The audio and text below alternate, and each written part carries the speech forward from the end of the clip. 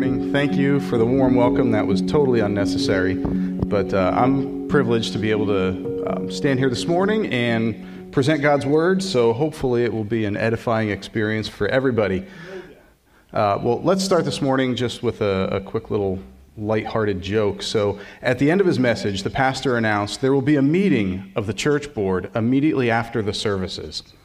After the close of the service, the church board gathered at the back of the sanctuary for the announced meeting.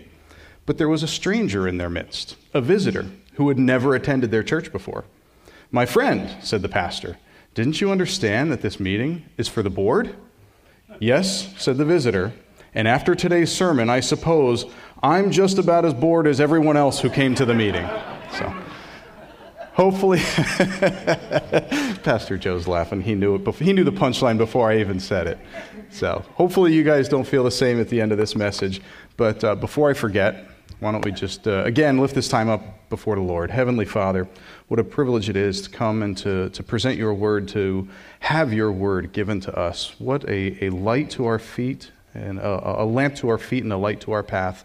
And I pray this morning that you would illuminate your word, as was prayed earlier, that it would shine bright in our eyes and our face, and that we would receive it with gladness, and whatever conviction you lay on us, Holy Spirit, that we would go forth and we would use that to serve you boldly with conviction and with character and with strength and with power that only you give, Holy Spirit. So thank you once again, and we ask your blessing on this time together.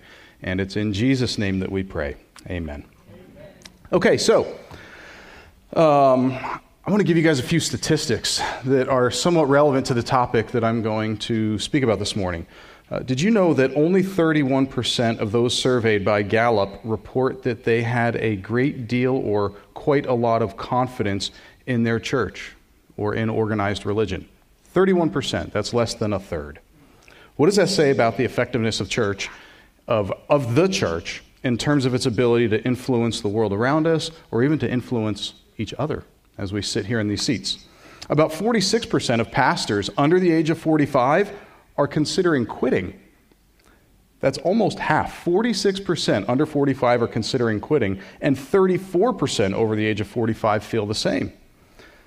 That's still over a third, even for some of our most tenured pastors. What does that number say about how the work of Jesus left for us to do is being divided up between our spiritual leaders and the rest of the congregation? And Barna found that 22% of boomers and 21% of millennials are attending church primarily online. What is that statistic, that growing trend? What does that say, that virtual attendance at church? What does it say about how congregations view their role in the church? A recent APA survey showed that Americans are extremely stressed out, as you'll see on the screen here. For women ages 18 to 34, 62% said that they feel completely overwhelmed by stress most days. And the same is true for 51% of men in this age group. So again, let me just ask this question.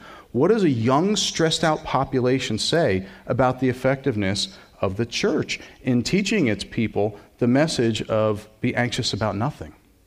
And do not worry about your life, what you will eat, what you will drink, or what you will put in your body, what you will wear.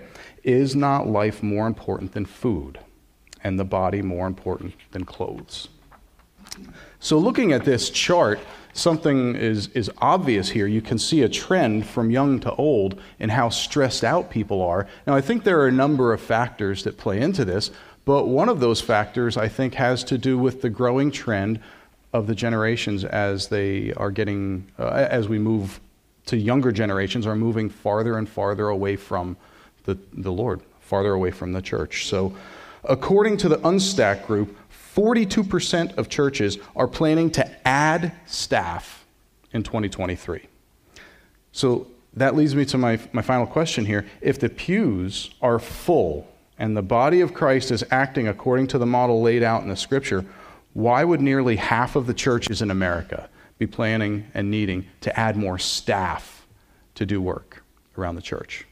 So let that question hang in your mind for a couple of moments, and I'm going to reiterate, why am I giving you all of these statistics? Why am I asking you all of these questions? Well, let me ask you this. Do you think that these statistics show a healthy trajectory in the American Christian church today? Or is it an unhealthy trajectory that we're on?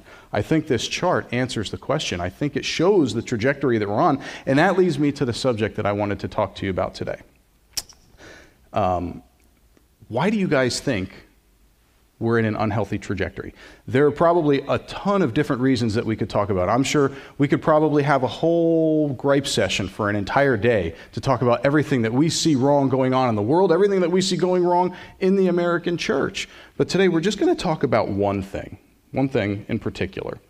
And this thing, I think, it might be at the core, it might be at the heart, at the root of some of the challenges that we're facing, some of the things that we're seeing going on in the church today. And I think that this one thing is something that you're going to find probably you didn't expect it. It's something called church polity. Now, maybe some of you have never heard the term church polity. At work, one of the gals that works for me, she calls me the fluffer. And she calls me the fluffer because she says, I use big words. And I use all kinds of crazy words, and she doesn't know what the meaning is of these words. So church polity, it really just means this. It means the former structure of governance of the church. How are we set up with our authority in the church? How do we approach governing the affairs of the church and the things that need to happen? So with that in mind, I want to venture out and say that this subject of church polity, I think this is probably more important than a lot of other things that we'll talk about generally in the church. Things like what version of the Bible do you read, or what's your understanding of end times theology, or what's your position on spiritual gifts such as speaking in tongues, or any other number of theological matters that we'll banter about and debate amongst each other here in the church. I think church polity is probably more important than all of those things. And here's why. I don't think that I'm overstating this. The reason I say this is because your understanding of church governance should have an immediate impact, a direct impact, on your understanding of your role in the church. And consequently, it should have an immediate impact on what you're going to do when you leave here today. What you're going to do Monday through Saturday, your understanding of church polity should have an immediate impact on that. And I say should have an immediate impact because by this chart, it's obvious that it doesn't have an immediate impact for a lot of people, and some of whom even come and occupy a seat or a pew most weeks in church. It doesn't have that immediate impact. And why? I think the reason is because we don't think about it. And we don't think about it, and for that reason, I think we might be getting a few things wrong. We might have a few priorities out of whack. We might have some responsibilities put in the wrong place, and so that's what we're going to talk about today. At the end of the day, if what we talk about today has no impact on how we view our role in the church, and consequently what we do in the church, we really need to, as Paul says in 2 Corinthians, examine yourselves to see whether you are in the faith. Test yourselves. Do you not realize that Christ Jesus is in you? Unless, of course, you fail the test.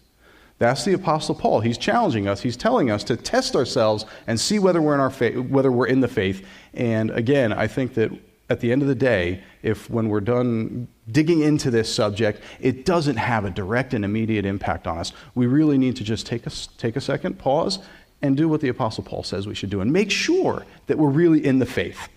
So the subject of church governance is really about this. It's about the relationship of authority that lies with pastors and elders and that of the congregation's authority. That's really what we're talking about here. So it's an authority question. And remember, it's God who designed this power structure, right? He put the structure in place. He's the one who said what he wants the church to look like. He set this whole thing up, put the wheels in motion, and defined what the structure should look like. So we all know that with authority comes power, right? And in the wise words of Peter Parker's Uncle Ben, he said, with great power comes great responsibility. And so ultimately, folks, what we're talking about today is not about power. What we're talking about is responsibility, right? The responsibility that rests on you and rests on me. So before getting into the application part of the message, let's make some observations and define some terms so we can make a right assessment and application moving forward. So if anybody's been through the new members class, and some of you are going through the new members class, by the time you get to week 4, you're going to be talking about church governance. You're going to get a crash course on how Pastor Steve and how the church here looks at church governance. And let me flip to the next slide. Okay, so everything you ever wanted to know about church polity. We've got a couple crusty old guys on the screen there who are sitting there mulling over the scriptures trying to figure out what we should be doing, right? So this is the first model of church governance that's presented in the class that you take as a new member. The Episcopal model of government stresses the idea of a hierarchy of leadership, the most comprehensive and highly developed of which is the Roman Catholic or the High Anglican Church models. So the biblical basis for such a model is rooted in the idea that Jesus is the founder of the church. He appointed its future governing officials, that is the 12 apostles, and they in turn delegate their authority by appointing others to do the work of the kingdom. So far, so good? Yes. Number 2, the Presbyterian. In general, this form of government stresses the office of elders. If you read the scriptures, you'll see that several places in the scripture there is an office that is defined known as the office of the elders of the church. And the authority resides in a group of elders rather than just one person, an individual pastor or a monarch who would be over the congregation. This model is less centralized than the Episcopal model, but still has authority. The congregation congregates in small populations within the body. And the final, congregational. This model stresses the role of individual Christians, all of you, and makes the local congregation the center of authority. So this is the question. Which one of the 3 is right? What kind of church governance do we here at Freedom Church follow? Can all 3 be right at the same time? Well, I think so. So, what kind of governance do we follow here? One way to describe it is Christ-centered, elder-led congregationalism. This recognizes all 3 aspects of church governance that we just looked at. So, elder-led congregationalism, I'm going to give you guys a definition of what elder-led congregationalism is to help us get our minds pointed in the right direction as we talk about this and how it should affect the lives that we're living as members of this local congregation and members of the broader church at large. Elder-led congregationalism is the scriptural conviction that the gathered church as a whole, that's you guys, as led by their elders, has final earthly authority to render judgment about what constitutes a true faith confession and who is a true gospel believer. That first sentence might sound shocking to some of us if you really haven't thought about it. What does it really say? It's saying that the congregation, you guys, are the ones who are supposed to decide whether somebody seeking to come into our midst has made a true faith confession, if they are a true gospel believer. I'm saying the scriptures are saying that's your responsibility to do that. So it is the church that has responsibility to confess and uphold sound doctrine. So again, it's not the pastor's responsibility, it's the church's as a whole responsibility to confess and uphold sound doctrine and join to their number those who credibly confess Christ. And this is the part that nobody likes to talk about, especially myself, but it is also our responsibility to remove from their number those who confess Christ with their mouth, but whose lives fundamentally contradict that confession. It's probably the least enjoyable part of being a part of the body of Christ. Kind of like a parent. How many of you like disciplining your children as parents? How many of you think that's fun? You look forward to identifying when your children has done something wrong and then exercising discipline over your child. Have you ever been so reluctant to want to do that, to not want to do that, and you just let it go? Could it be that maybe that's what we're doing in the church? We have this responsibility, and maybe we're abrogating some of that responsibility or just ignoring it altogether. So, the church is the final court of appeal in matters of discipline, which is the highest authority and therefore the highest responsibility in the church.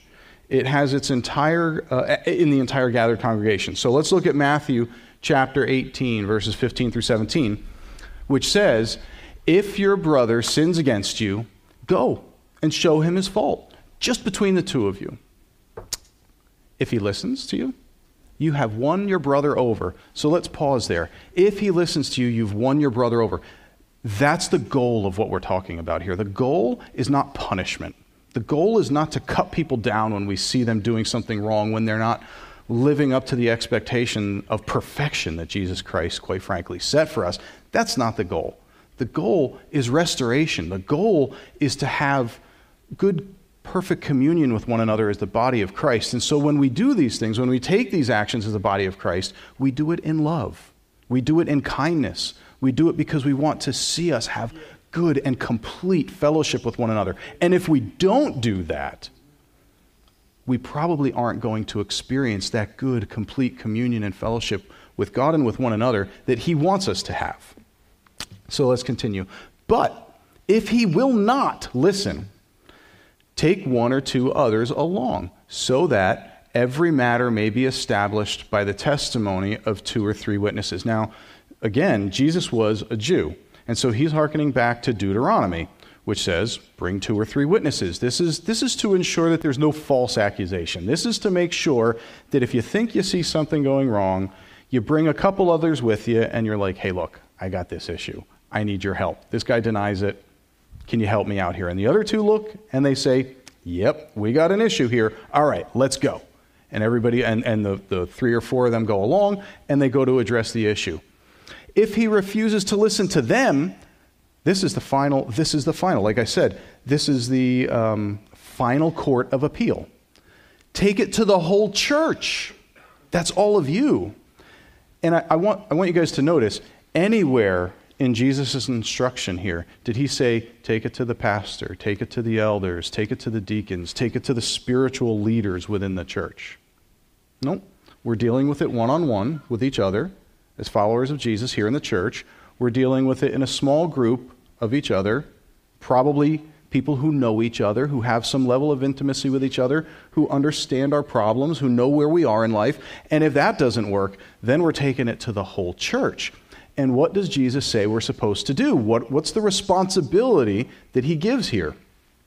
Tell it to the church, and if he refuses to listen even to the church, treat him as you would a pagan or a tax collector.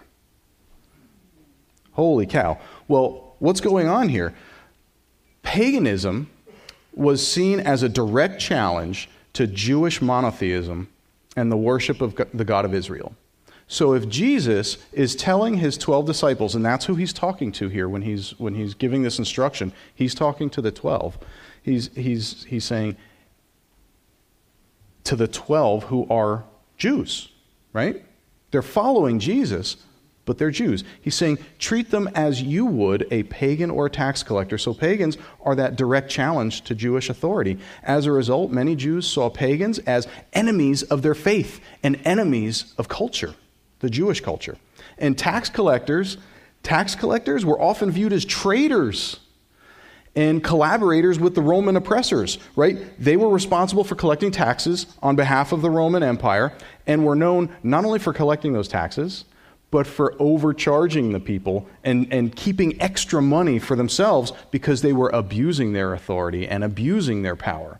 And so I find it very interesting that in the exact same instruction that Jesus is giving to his disciples, where he says, you have this responsibility to exercise this authority as a body of Christ, one of the examples in how you're supposed to treat people is like the tax collectors who were abusing their authority. I think inherent in this example is a warning for us not to abuse the authority, not to abuse the authority that comes with that responsibility. So we need to be very, very careful as a body of believers when we gather together and we're addressing these really important matters, right? So, second point that I'm going to make about this church polity. Jesus says to the, Jesus says to the church that it has the authority to make this assessment and render this judgment because it has what are called the keys to the kingdom. And ultimately, it has the right to exercise the use of these keys to the kingdom. So let's read again in Matthew chapter 16. It says, and Jesus is talking specifically individually to Peter here, I will give you the keys of the kingdom of heaven. And then he goes on to say, whatever you bind on earth will be bound in heaven, and whatever you loose on earth will be loosed in heaven. So there's a connection between these keys to the kingdom of heaven and binding and loosening things on earth as it is in heaven. And later on in Matthew, we see Jesus say to the whole church, I tell you the truth, whatever you bind on earth will be bound in heaven, and whatever you loose on earth will be loosed in heaven.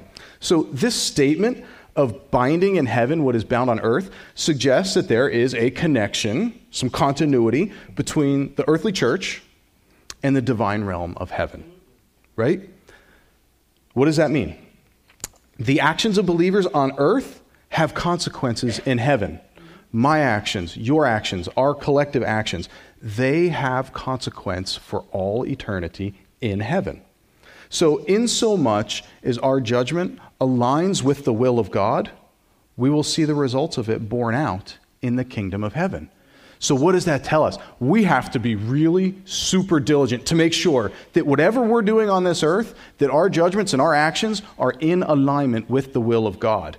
What does that mean you guys need to be doing? What does that mean we need to be doing? We've got to be immersed in the Word of God. We've got to know what that says inside and out, because if we don't, are we going to make right judgments? Are we going to exercise the use of those keys to the kingdom properly? There's a huge opportunity for us to make a big mistake there if we're not really diligent and really focused on and spending time in God's Word. So there's no mention of bishops, there's no mention of pastors or elders having any unilateral authority over the use of these keys in this institutional charter in these passages. The New Testament doesn't give an example anywhere that I can find of elders or overseers unilaterally exercising the use of these keys over the kingdom.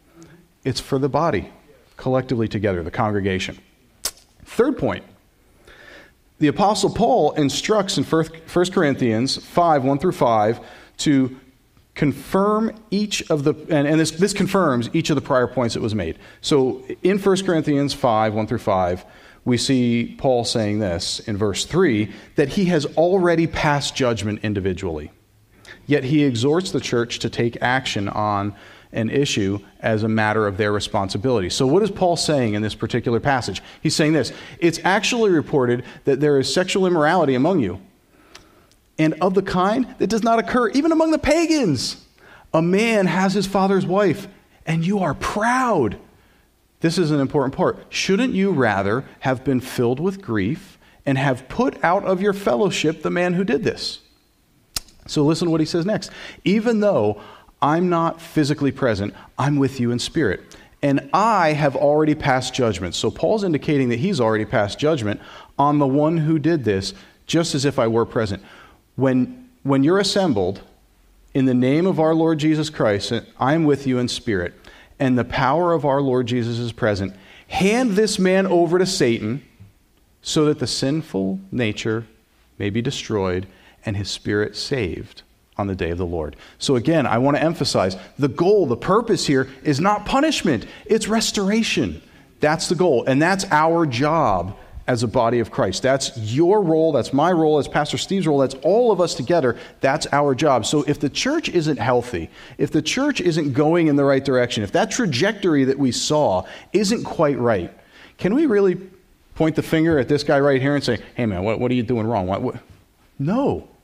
We got to be pointing right back at ourselves and say, what is my responsibility? What haven't I been doing that has allowed this thing to go in a direction that isn't healthy? So where do the elders play into this then? What's the purpose of the elders? If it's all about the congregation, what's the purpose of the elders? Well, we see a little bit of that revealed in this particular passage. Elders' authority lies in teaching, modeling, and training. That's where the responsibility and the authority of the elders lie. So we see it in these three verses, and we see Paul was really showing us that model in the previous passage that we just read. So teaching, 1 Timothy 3:2, which says, now the overseer must be above reproach, the husband of but one wife, temperate, self-controlled, respectable, hospitable, able to teach. So it's the responsibility of the overseer, it's the responsibility of the elders to teach. Modeling. Be shepherds of God's flock that is under your care. Serving as overseers, not because you must, but because you're willing, as God wants you to be. Not greedy for money, but eager to serve, not lording it over them, those entrusted to you, but, and this is the important part, the bold highlighted part, being examples to the flock. So elders are to model to the flock, what is this supposed to look like? So elders among us today, we're getting a little bit of instruction on what you should be doing as elders in the church, right? And then finally, training. It was he who gave some to be apostles, some to be prophets, some to be evangelists, and some to be pastors and teachers, to prepare God's people for works of service. So we're supposed to be training as elders, training the body of Christ so that they can do this. And we saw in the previous passage, if we go back, this is exactly what Paul is doing. He's saying, look, I'm telling you, theologically, this is messed up. Like, you can't be doing this. This behavior, it's off limits. Let me teach you that's wrong. Don't do this. Let me model for you. I'm passing judgment. I'm telling you, I've passed judgment on this man. This isn't what we're supposed to do, and so here's what you need to do. Let me train you. Let me tell you what you should do. Gather together so that all of you can make a right judgment on this, and if your judgment is the same as mine, if you find that my judgment is right, if you find that it's in alignment with what the Scriptures teach, with what Jesus has been teaching, then all of you, what you need to do is cast this man out from among you. Why? Because that kind of behavior, not the person, but that kind of behavior is a cancer to the body of Christ. When you welcome in, receive, and accept sin amongst you, it is going to propagate and it's going to grow because, and I'm just going to give the example of when I was a young man, first came to know Jesus as Lord and Savior. 17 years old, going on 18 years old, and I don't know the Bible. I don't know theology. What do I know? I know that all the people that I see around me, they are Christians. So if I'm looking for what I should be doing, how I should be living, how I should be talking, what I should and shouldn't be doing, where am I getting my instruction from? Where am I getting my information from? Y'all. That's where I'm getting it from. I'm watching you. And so if you allow that in your midst, those new believers who are coming in are going to look at what those people are doing and saying, oh, I guess that's what a Christian does. That's okay. So no, cast that out from among you. Why? So hopefully that person can ultimately be saved, and the rest of the body is not going to be infected with that cancer of sin among you. All right, so fourth point. Paul explicitly tells the whole congregation in Corinth that it is their responsibility to judge. Well, wait a minute. I thought Jesus said, judge not lest ye be judged, right? So now you're saying it's our responsibility to judge? Yes, it is our responsibility to judge. In 1 Corinthians chapter 5, Paul says this, but now I am willing you that you must not associate with anyone who calls himself a brother, but is sexually immoral or greedy, an idolater or a slanderer, a drunkard or a swindler. With such a man, do not even eat. What business is it of mine to judge those outside the church? Are you not to judge those inside? God will judge those outside. Expel the wicked man from among you. Folks, it is our responsibility as the body of Christ to ensure that anyone who is in our midst, who raises their hand and confesses with their mouth Jesus is Lord, that they also believe in their heart. That's what the Scripture says. Confess with your mouth and believe in your heart that Jesus is Lord and that God raised him from the dead and you will be saved. It's not enough just to say it. What is the evidence that you believe it in your heart? It's evidenced in the way that you live your life. It's evidenced in the things that you do. It's evidenced in the things that you won't do. Because if Jesus really is Lord and Jesus says, hey, don't do this and do that, you're going to listen to what he says if you truly believe in your heart that he really is the Lord, right? Yes. Right. Absolutely. And so when we see somebody who's not doing that, it's begrudgingly, I got to be honest, I don't think that this is fun. There was, in the previous church that we attended, there was a situation where there was adultery involved, and this model, I'm going to say, was followed exemplary. The individual who was in the sin of adultery refused to repent, refused to do what needed to be done to come into line with what Scripture teaches about biblical repentance and yielding his life over to Christ. And the elders made a judgment, and then the elders brought it before the congregation, and exactly this model, like we saw in 1 Corinthians, is what was lived out. Are you guys ready to do that kind of hard work? Is that what you thought you signed up for when you came to Freedom Church? Because it is, regardless of where you go. If it's a Christ-centered, Bible-believing church, that's what you signed up for. So the next point, in 2 Corinthians chapter 2, Paul urges the congregation to accept back a member to the congregation who has previously been disciplined.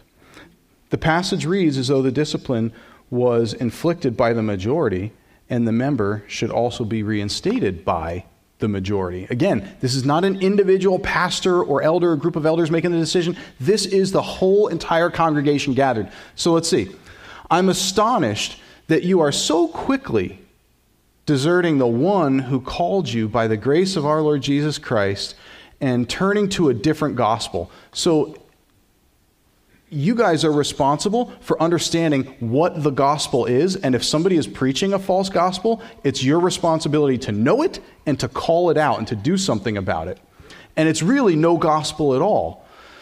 Evidently, some people are throwing you into confusion and are trying to prevent the gospel of Christ.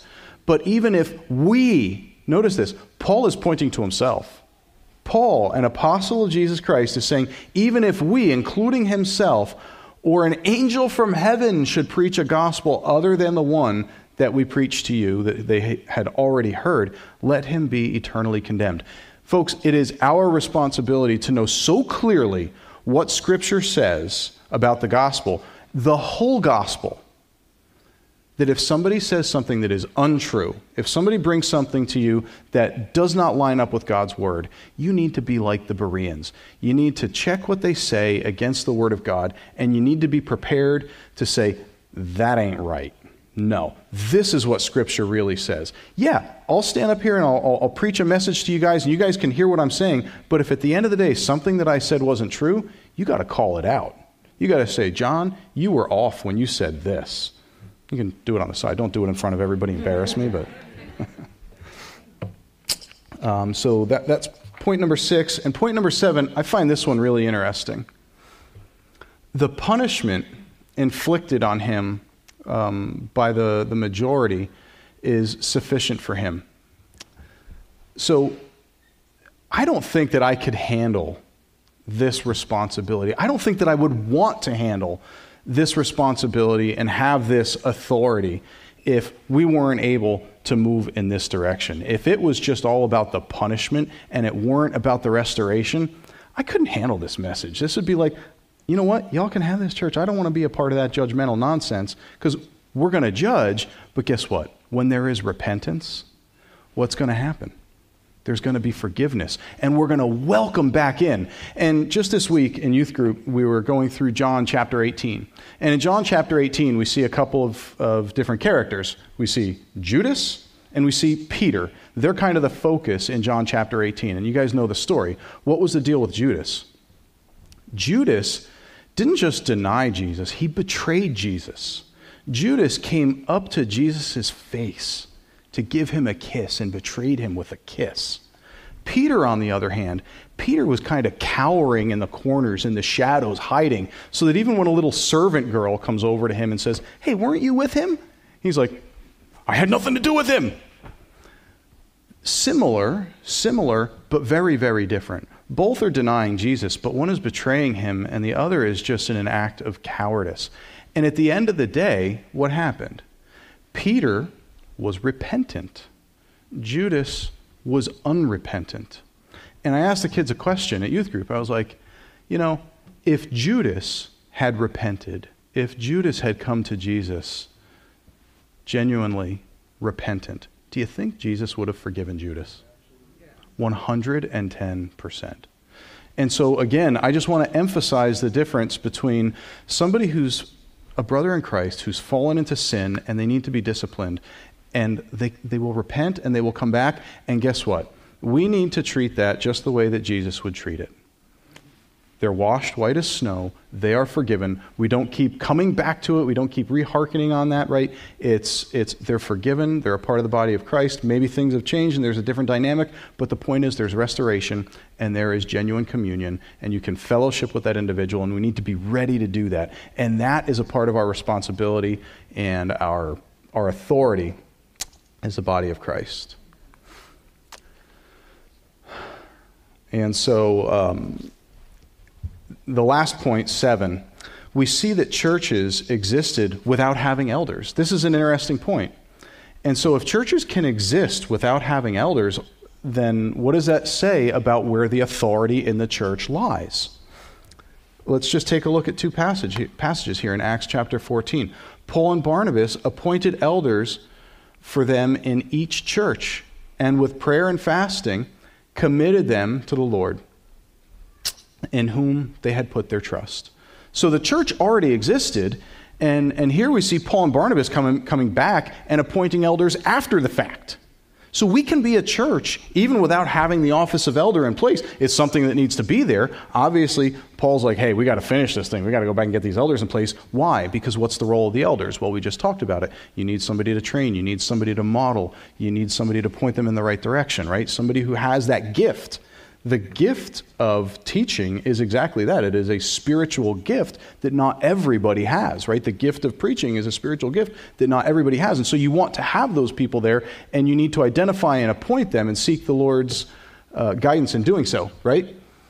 And again, he goes on to say, the reason I left you in Crete was that you might straighten out what was left unfinished and appoint elders in every town, as I have directed you. So again, the church existed without the elders, but a church isn't complete without the elders. We still need to have them there.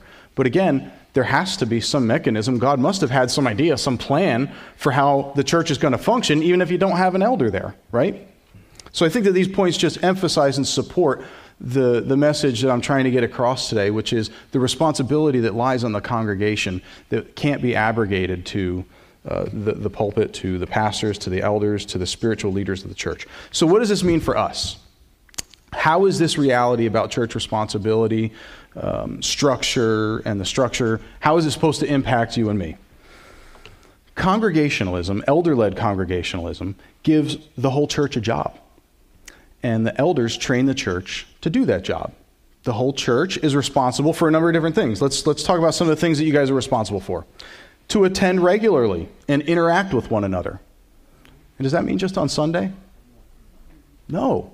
You're not going to have that intimacy as a family if you only see each other for a couple hours once a week. That's not what a family looks like. What's another thing that we're responsible for? To preserve and promote the gospel. We've got to make sure that this thing stays true and right, exactly as Jesus communicated it at the very beginning, and we've got to promote it. In our daily life, when we leave here, Monday through Saturday, we've got to be promoting the gospel. When we come and gather together with each other, we've got to promote the gospel. You've got to be a good example to your neighbor. Look left, look right. That person is watching you as an example. Look in front and look behind. They're watching you as an example. Make sure that you're setting yourself up as a good example. We're responsible to affirm gospel professors by receiving and dismissing their members, as we already saw. We're responsible to disciple other members and to help them grow in maturity in Christ. How many of you realize that it's your responsibility to disciple newer believers and to help them grow in maturity in Christ? That's your responsibility. Do you feel equipped for that? Do you feel like you're ready to do that? Are you doing that? If you're someone who's been a Bible believer, a follower of Jesus Christ for a number of years, are you doing that? Are you engaged in that work? Is it something that the Holy Spirit may be tugging on the strings of your heart right now saying, I can do more. I want a sacrifice of whatever it is I think is important so I can do this thing that I know God's calling me to do. To share the gospel with outsiders. That's another thing that we're called to. So when we join a church, when somebody says, I want to go to the new members class for Freedom Church, what are we really doing? I'll tell you what we're not doing. We're not signing up for a club with benefits. What we're doing is we're signing up for a job. That's what we're doing. Get ready to work, like Pastor Steve said. You come here and you say, I want to be a member of Freedom Church. You're signing up for a job. Get ready to work. So the authority of the elders is maintained in this model of elder-led congregationalism. The elders lead the church in their exercise of the keys to the kingdoms, the keys of the kingdom. For instance, if a matter of church discipline arises, it is finally the congregation's decision whether or not to exclude that person from fellowship. If an elder or a group of elders, if the congregation doesn't believe that they're following Scripture, it is the congregation's responsibility to say, we don't believe that that's correct. This is what Scripture says, right? So unless an elder is contradicting Scripture, the congregation should follow the lead of their elders in exercising the use of the keys of the kingdom. So again, the elder's role is to train, teach the members of the church to do their job. The elders do not do ministry for the congregation. This is an important point. The elders do not do ministry for us. They equip us to do ministry. That's what the role of the elders are. And guys, I think this is why we're seeing so many, when we look at the statistics, we're seeing pastors who are saying, I can't do this anymore. I just can't do this. Because work that we're supposed to be doing is being abrogated to them. If they're supposed to train and build up and equip the body, how can they do that if they're so busy out doing what we should be doing? I think of it like a factory. In a factory, sure, you've got an engineering manager, you've got a CTO, you've got a CFO, you've got a CEO, and you've got factory floor workers, and you've got people all over who are supposed to be doing stuff. Now, if the factory floor workers say, I'm not going to put those nuts and bolts in that thing and put that thing together. He's the CTO. He makes a lot of money. Why can't he do it? Is the factory going to operate really well? No. Well, in the church, if we have a job to do and we're not doing that job and we're like, well, look, Pastor Steve is here, the elders are here, they can do these things, they can make those visits, they can minister to these people. Is the church going to operate really well? No. And we're going to see that trajectory going in the wrong direction. And folks, I think in 21st century America, that's what we have today. That's why I wanted to talk about this, because I can't tell you how many conversations I've had, how many people I've talked to, how many people I know, and I'm not here, Freedom Church, you guys are awesome. I probably didn't even need to preach this message to you guys, right? But I can't tell you how many Christians I know, that's the way they live their life. They come on Sunday, they're here to be preached to, they're here to be encouraged, and then they go off and they live their life. 6 days the way that they want, even the rest of Sunday the way that they want. It's not set apart as a holy day. We need to change that. We need to be the model. We here at Freedom Church need to be different. We want to live our lives differently even than you see other Christian churches near us in New Jersey. They might be following this unhealthy model. They might be setting the pastor and the elders up on this pedestal to do this work where they don't belong. That work belongs with you. That work belongs with me. That work belongs with all of us. That responsibility belongs with all of us. And that's why I wanted to preach this message today, because Pastor Steve has been encouraging us over the past few weeks to two things, like he said. If you're all word and no spirit, then you dry up. If you're all spirit and no word, then you blow up. But when you're spirit and word together, then you grow up. And that's what he's been encouraging us to do, is to grow up. And I think if we're honest with ourselves, I know, I'm honest with myself, I know I have some growing up to do yet. And I think everybody else here probably has some growing up to do yet. So I just wanted to encourage you guys, knowing what your role is in this church, and know you have a responsibility. Imagine you're given a responsibility at work and you don't do the job that you were given.